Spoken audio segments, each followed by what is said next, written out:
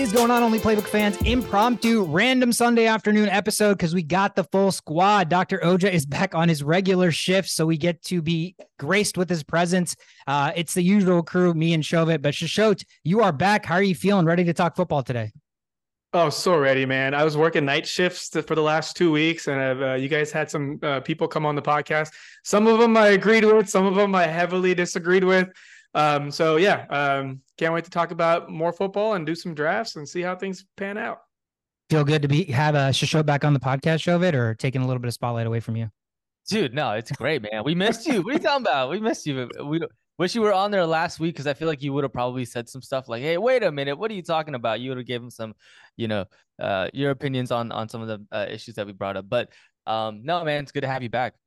Yeah, I'm glad you've been scouting the preseason despite not being on the podcast. So today's episode really jam-packed. We're going to give the floor to you. You're going to give us basically, 4 or 5 cream of the crop pieces of advice heading into fantasy football 23. A little bit different than what we've done in the past, a little bit more outside the box. And then we're just going to do a mock draft. So we are in a home league, 12-team, half-point PPR.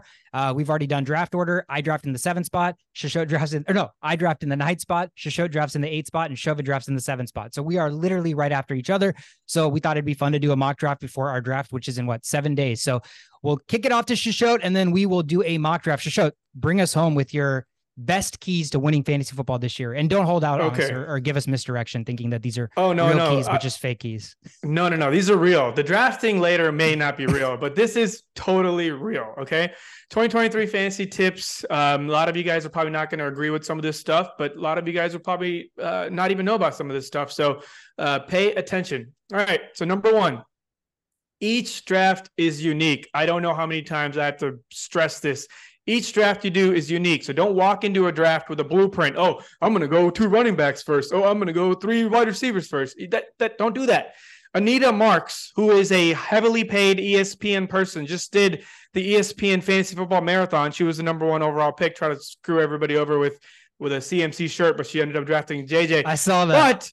But she went in there with a strategy, and I'm like, dude, who's hiring this person? Why is she on TV? This is like she got shocked when Mike Clay drafted Garrett Wilson with his 8th pick, and I was like, damn, solid. Don't tell anybody else, Mike Clay, but now it's on TV, right? So we're screwed. But she was like, Garrett Wilson with the 8th pick, like, what is this? Like, this is outrageous. I'm like, God, you clearly did not.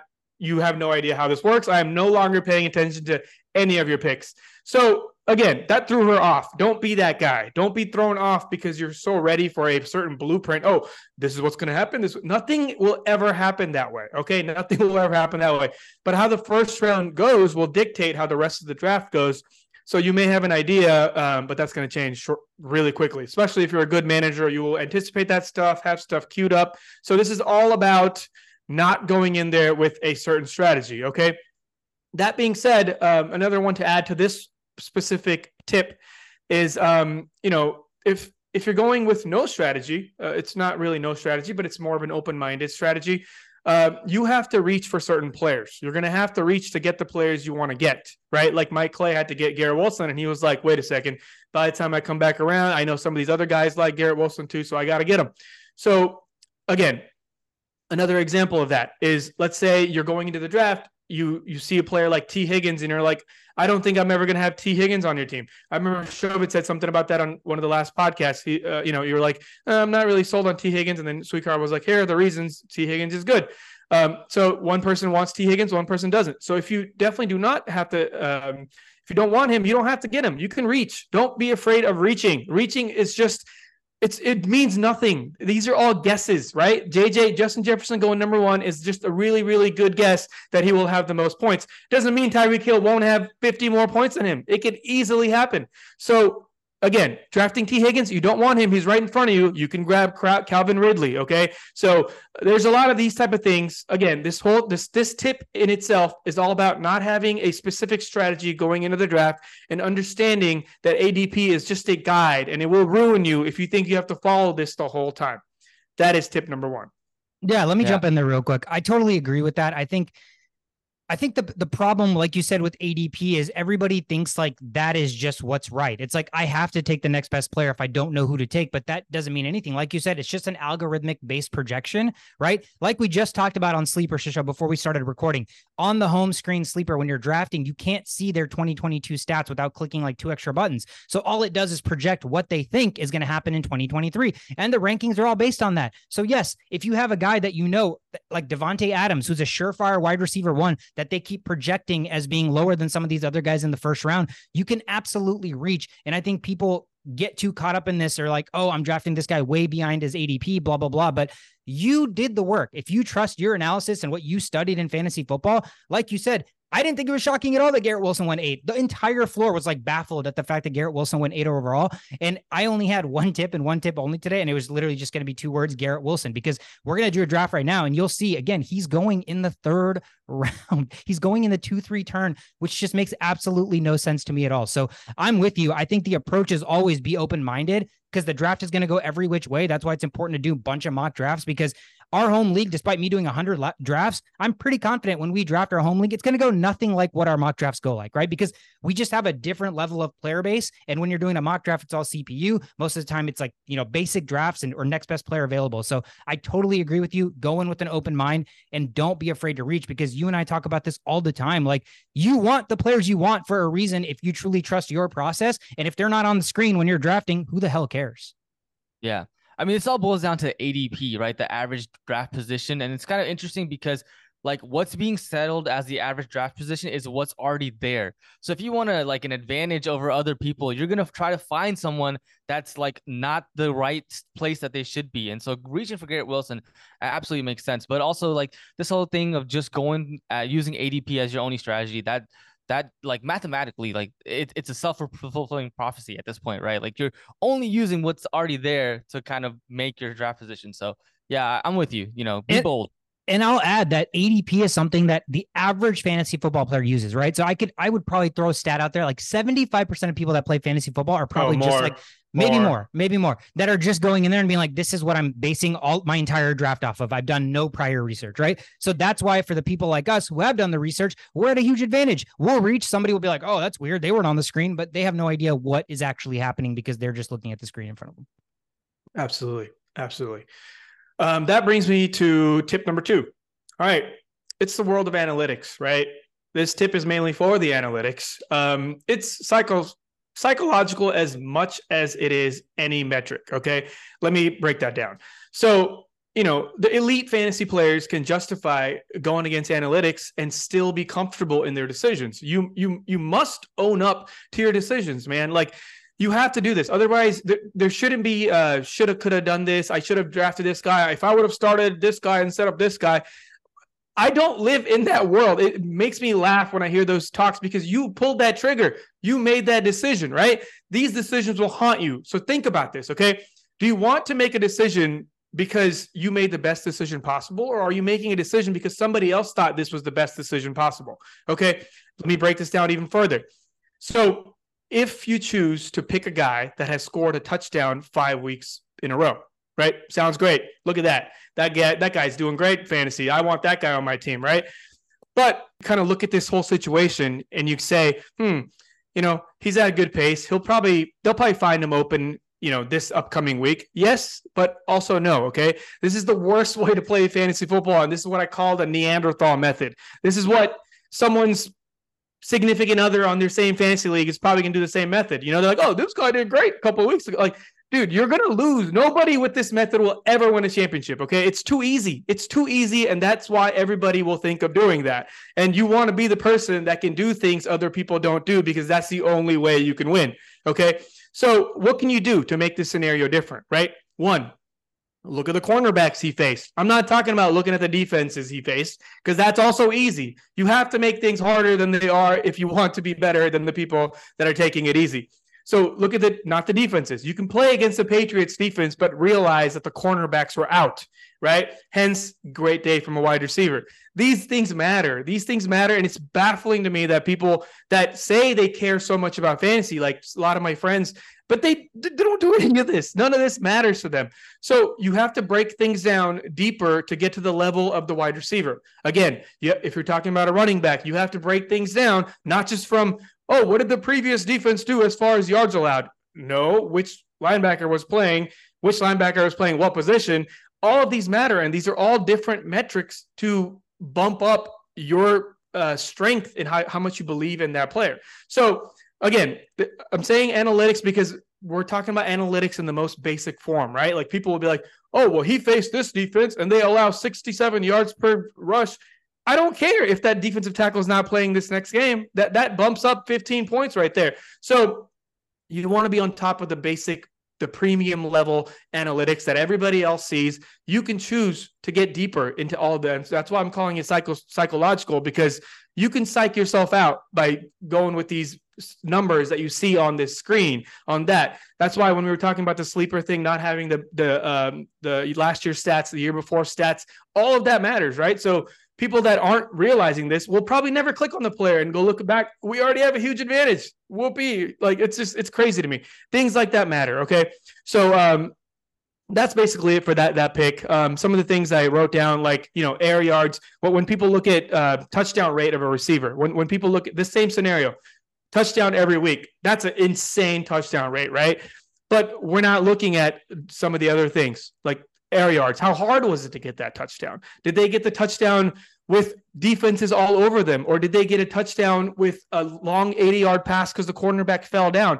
Like, analytics are only going to be helpful if you know what you're looking for. You cannot let the analytics be the reason you're making this decision. At the end of the day, when you wake up Sunday morning and you see you have to make a decision between two players, right? We always go through this every Sunday, and we live with our decisions, or we should live with our decisions, because at the end of the day, either a computer told you that was a good choice, or you make the decision that is a good choice.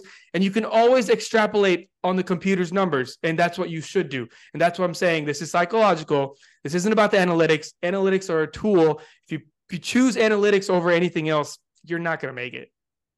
Yeah, so if JJ is playing Jair Alexander, don't start JJ, right? No, I'm just kidding. That's probably not the best example. A terrible example. No, but in terms of quarterback, no. One thing I thought about whenever you were saying that is the Saints defense. Okay, so like the Saints defense this year has a lot of games out there playing against rookie quarterbacks. Like that could potentially be something that like you can go out and get. Looking at like the matchups, right? Like the QB matchups. They play the Panthers, they play the Buccaneers, they play Texans, they play Colts. All rookie, and they play the Packers. Jordan Love. You don't really know what's going on there. So like. Looking outside of like the Saints ADP is probably very, very low or high in terms of like where you draft them. But in terms of matchups, like that could be something that you seek out for, because, against rookie quarterbacks, like give me that all day. Yeah. It's just really, again, dumb it down. It's just thinking outside the box, right? If you're doing what everybody else is doing, your outcome is probably the best it can be, is just as good as what everybody else is doing, right? If you're just like you said, it's a psychological game, and it's just ultimately about how much you want it, or how bad you want, how much more effort you want to put in. You want to click 2 extra boxes to look a little bit deeper into the numbers, or are you that guy Sunday at 11:30 that's just going to go, this guy's projected higher than this guy, start him, this guy's projected lower than this guy, bench him? Like, it can be that way, and it is for a lot of casual players. But then you sit here and you're like, oh man, like, it's all luck. Like I barely, I didn't even win, blah, blah, blah. And I'm like, dude, you did nothing. You did the most basic thing that anybody can do. They can switch names and numbers around. Like that's the most basic thing you can do. So, at the end of the season, there's no reason to like whine and moan when all you've done is what basically 90% of fantasy football players do. Right. Absolutely, man. Like people say it's luck. The people that don't understand this game, like, just look at yourself where you are now and what you would have said in the same conversation like 4 years ago. I remember having these conversations with you. You even, 1 year you were like, fuck this, I don't even want to play fantasy football, because you're like, this is all bullshit. It's all just numbers just come up and you just choose. All right. I lost by 0.1 points last season, man. Listen, man. Listen, I lost 3 of my first 3 picks and I made the playoffs. I don't want to hear it. I don't want to hear it. Oh, don't want to hear it. I mean, I don't want to say like you take luck completely out the door. No. That's my point. That's my point. My point is it's not about luck. It's about setting yourself up to have the best luck. That's complete facts. I think I'm going to need to quote that and put your face on it with a quote, because it's not about luck. It's about setting yourself up to have the best luck. That's a great quote. I'm not even just saying that. That's fantastic. For sure. It's accurate, man. It's accurate. Yeah. I use that analogy of drafting CMC first, drafting Eckler second, and drafting Chubb third, and I lose all three of them by week 5. You still make the playoffs, right? Like, I don't want to hear your point 1. I don't want to hear it. Real quick before you go to the next point, I'm just relaying that to real life football. And I agree with it, because that's how I feel about everybody that tells me just getting into the playoffs and then it's a crapshoot. Yes, I agree. It's lucky. But did you set your roster up so that when you're in the playoffs, you have a better chance at being luckier because you have a better roster than the rest of the teams in the playoffs? Yes, that matters too, right? So it's not just about getting into the dance. No, it really isn't. All right. So last one, these are a lot shorter. Those I felt deeply about, because I've run into, multiple people over the last month or so. Then I've had these conversations with them, and I'm like, dude, you're not going to win your league. And they're like, what? Like, no, but you got to open people's eyes. Like, you got to go deeper than what you think you're doing. Yep. Okay. So tip number 3, people that fill up starting lineup first. Oh my God. Like it's so hard to get to these people's heads. The season is multiple weeks long. You're talking about 4 months of football. We're not talking about 4 weeks. When was the last time you drafted a lineup and you ended up with that lineup? Sure, I just got extremely lucky 2 years ago. We didn't even have to change anything and you won the championship. That can happen. But I've been doing this shit for over a decade. It has not once happened. It's difficult. It's now you're playing against the luck. You don't want to do that, okay? You can easily set your lineup up just as good with your first 9 picks as you would with your 16 picks. It's not that complicated. And let me tell you why. Okay. It's not about drafting the best available player. It can be in certain situations, but that's not the key, right? So let me give you an example. Okay. Let's say like David Njoku pops up in like the 12th round or 13th round or something like that. Okay. And you don't have a tight end yet. Okay, you can look at it and be like, it's time for me to get a tight end. This is the best tight end available. You can draft him. You can also realize that Dalton Kincaid is going in the 14th, 15th round, and Cole Kmet's going in the 14th round. And he's going to put up just the same numbers. Most likely going to put up the same numbers, if not more. There's higher upside. We've seen what Njoku can do for many, many years, and I am not going to touch that guy for that exact same reason. There are some changes in that offense. I get it. But, when you're drafting that late, it's about the spiciness of the player. It's no longer about the comfort level. So let me get back to the main point here. And the main point is setting up your lineup first. You don't want to do that, okay? People, you do not want to just fill up your lineup first. Yes, it sounds great, and you're going to have a great week 1, week 2, maybe week 3, maybe week 4. But let me tell you from personal experience, you need to have depth. You would not have made the playoffs if you draft Nick Chubb and you drafted Eckler, and you didn't draft Jonathan Taylor with your 4th pick. Sometimes you have to understand each year comes with a different layout of players you want, right? This year, so many wide receivers. I could give a shit about what players I draft in the first 2 rounds. I'm not even playing with you. You can have a solid team without even having good players in the first 2 rounds. So when you said earlier, Sweeko, we're talking about kicker, you lose a year and then you got to draft the kicker first. I'm like, this year, you could draft the kicker first and you could probably still have a solid ass team because there's just so much room. So understand, do not just start there and start setting up your lineup and then having a weak depth, because the people that are going to make it to the finals and win the championships are going to be the players that suffer the same injuries you suffer, but they have another player that can drop 20 points that week while you are scrambling all over the place for 8 points, right? So depth matters. I know we're all about immediate gratification and yes, let me get the points now, but this is a long journey, okay? It's a long journey and you have to have a solid core in order to do that. Yeah. If you're not waiting till draft like around 12 before drafting a kicker or a defense, like what are you doing, right? Like it's just because you want to fill up that defensive special team spot with like the 49ers defense, I don't know, in the 9th round, like don't do that. Just wait. Wait. But here's like the not against that point. It's a valid point. But if you've done your research and you realize Saints defense, right?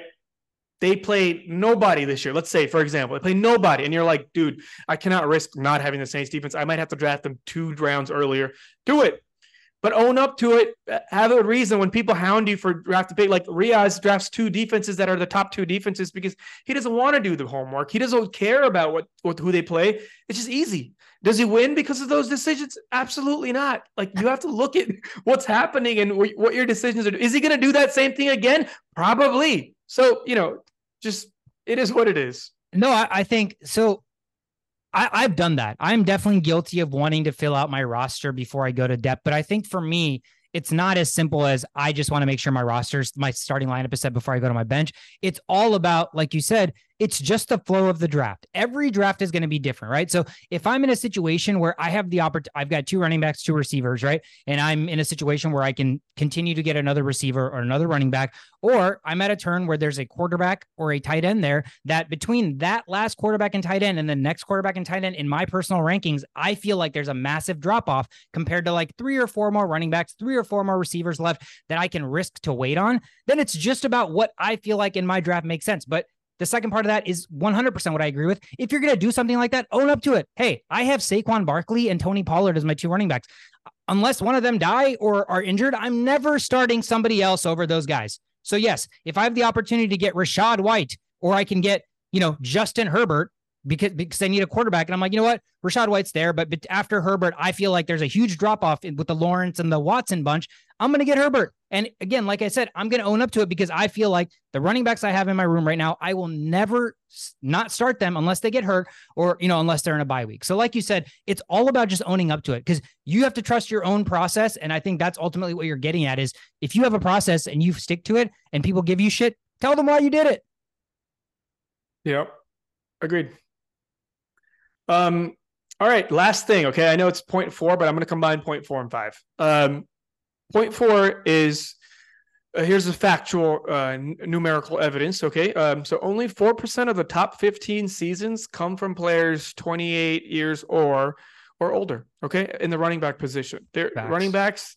Again, I don't care about any of these players. I might just draft 2 kickers in the first 2 picks here just to prove a point. These guys. There are so many players in the NFL with so many roles that are so much bigger than the roles they've been provided before. A lot of these, for example, okay, Eckler's going number 1. He's probably the only person. I've stood by this man like before he was even a thing, and for a legit reason that the numbers prove his skill set. And my eye test has not failed. He's the best running back I have seen in the last 3 years, period. CMC comes by, CMC goes. I don't want to deal with that hesitancy of this and that. And now CMC's in a freaking Mike Shanahan offense, bro. I'm diverting, but CMC is not going to do as well as people think he is. And I feel so bad for the people that are stuck having to draft him because his backup, dude, anytime he's here, anytime Mitchell's not injured, CMC gets like 10 fantasy points. Okay. This is a real life scenario. I'm telling you guys, and he's healthy. They're going to use multiple running backs. Kyle Shanahan's not going to just change something because, this one in a lifetime player is here. He's going to go with his method. He's always gone with his method. It's going to be like 15 touches for CMC on a good day. So anyways, that's just a side note, CMC talk. But Eckler's 28, Aaron Jones 28, Alvin Kamara's 28, James Conner's 28, Dalvin Cook's 28, Jamal Williams 28, Zeke's 28, Fournette's 28.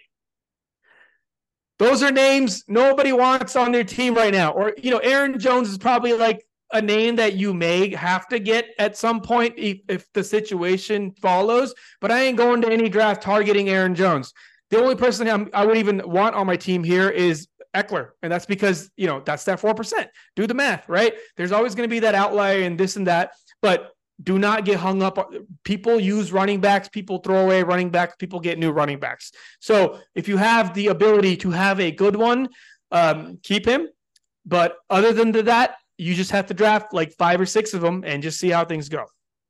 Yeah, that's the biggest variable in fantasy football every year is the running back position. Like, I wanted to do this last night and then I think I fell asleep, but I was going to go back and look at drafts and I wanted to see Pruble's actual team that he drafted last year on draft day versus what it was when he won the league in the final week. And I wanted to go back and kind of do that with every team just to see how different the roster is or lack thereof, right? Did they just get incredibly lucky with injuries or not? But typically what we see is especially the running backs that you have on your roster week 1, like half of those running backs are either hurt, out for season, they suck, like somebody's overtaken them as a starter, they're in a timeshare where they're no longer the guy. It happens. So like you said, to me, there's 4 or 5, maybe 6 running backs at the very, very front that I would view like 3 down running backs, true workhorses. They're going to catch the ball as well as run the ball 300 plus times, and they're going to touch the ball.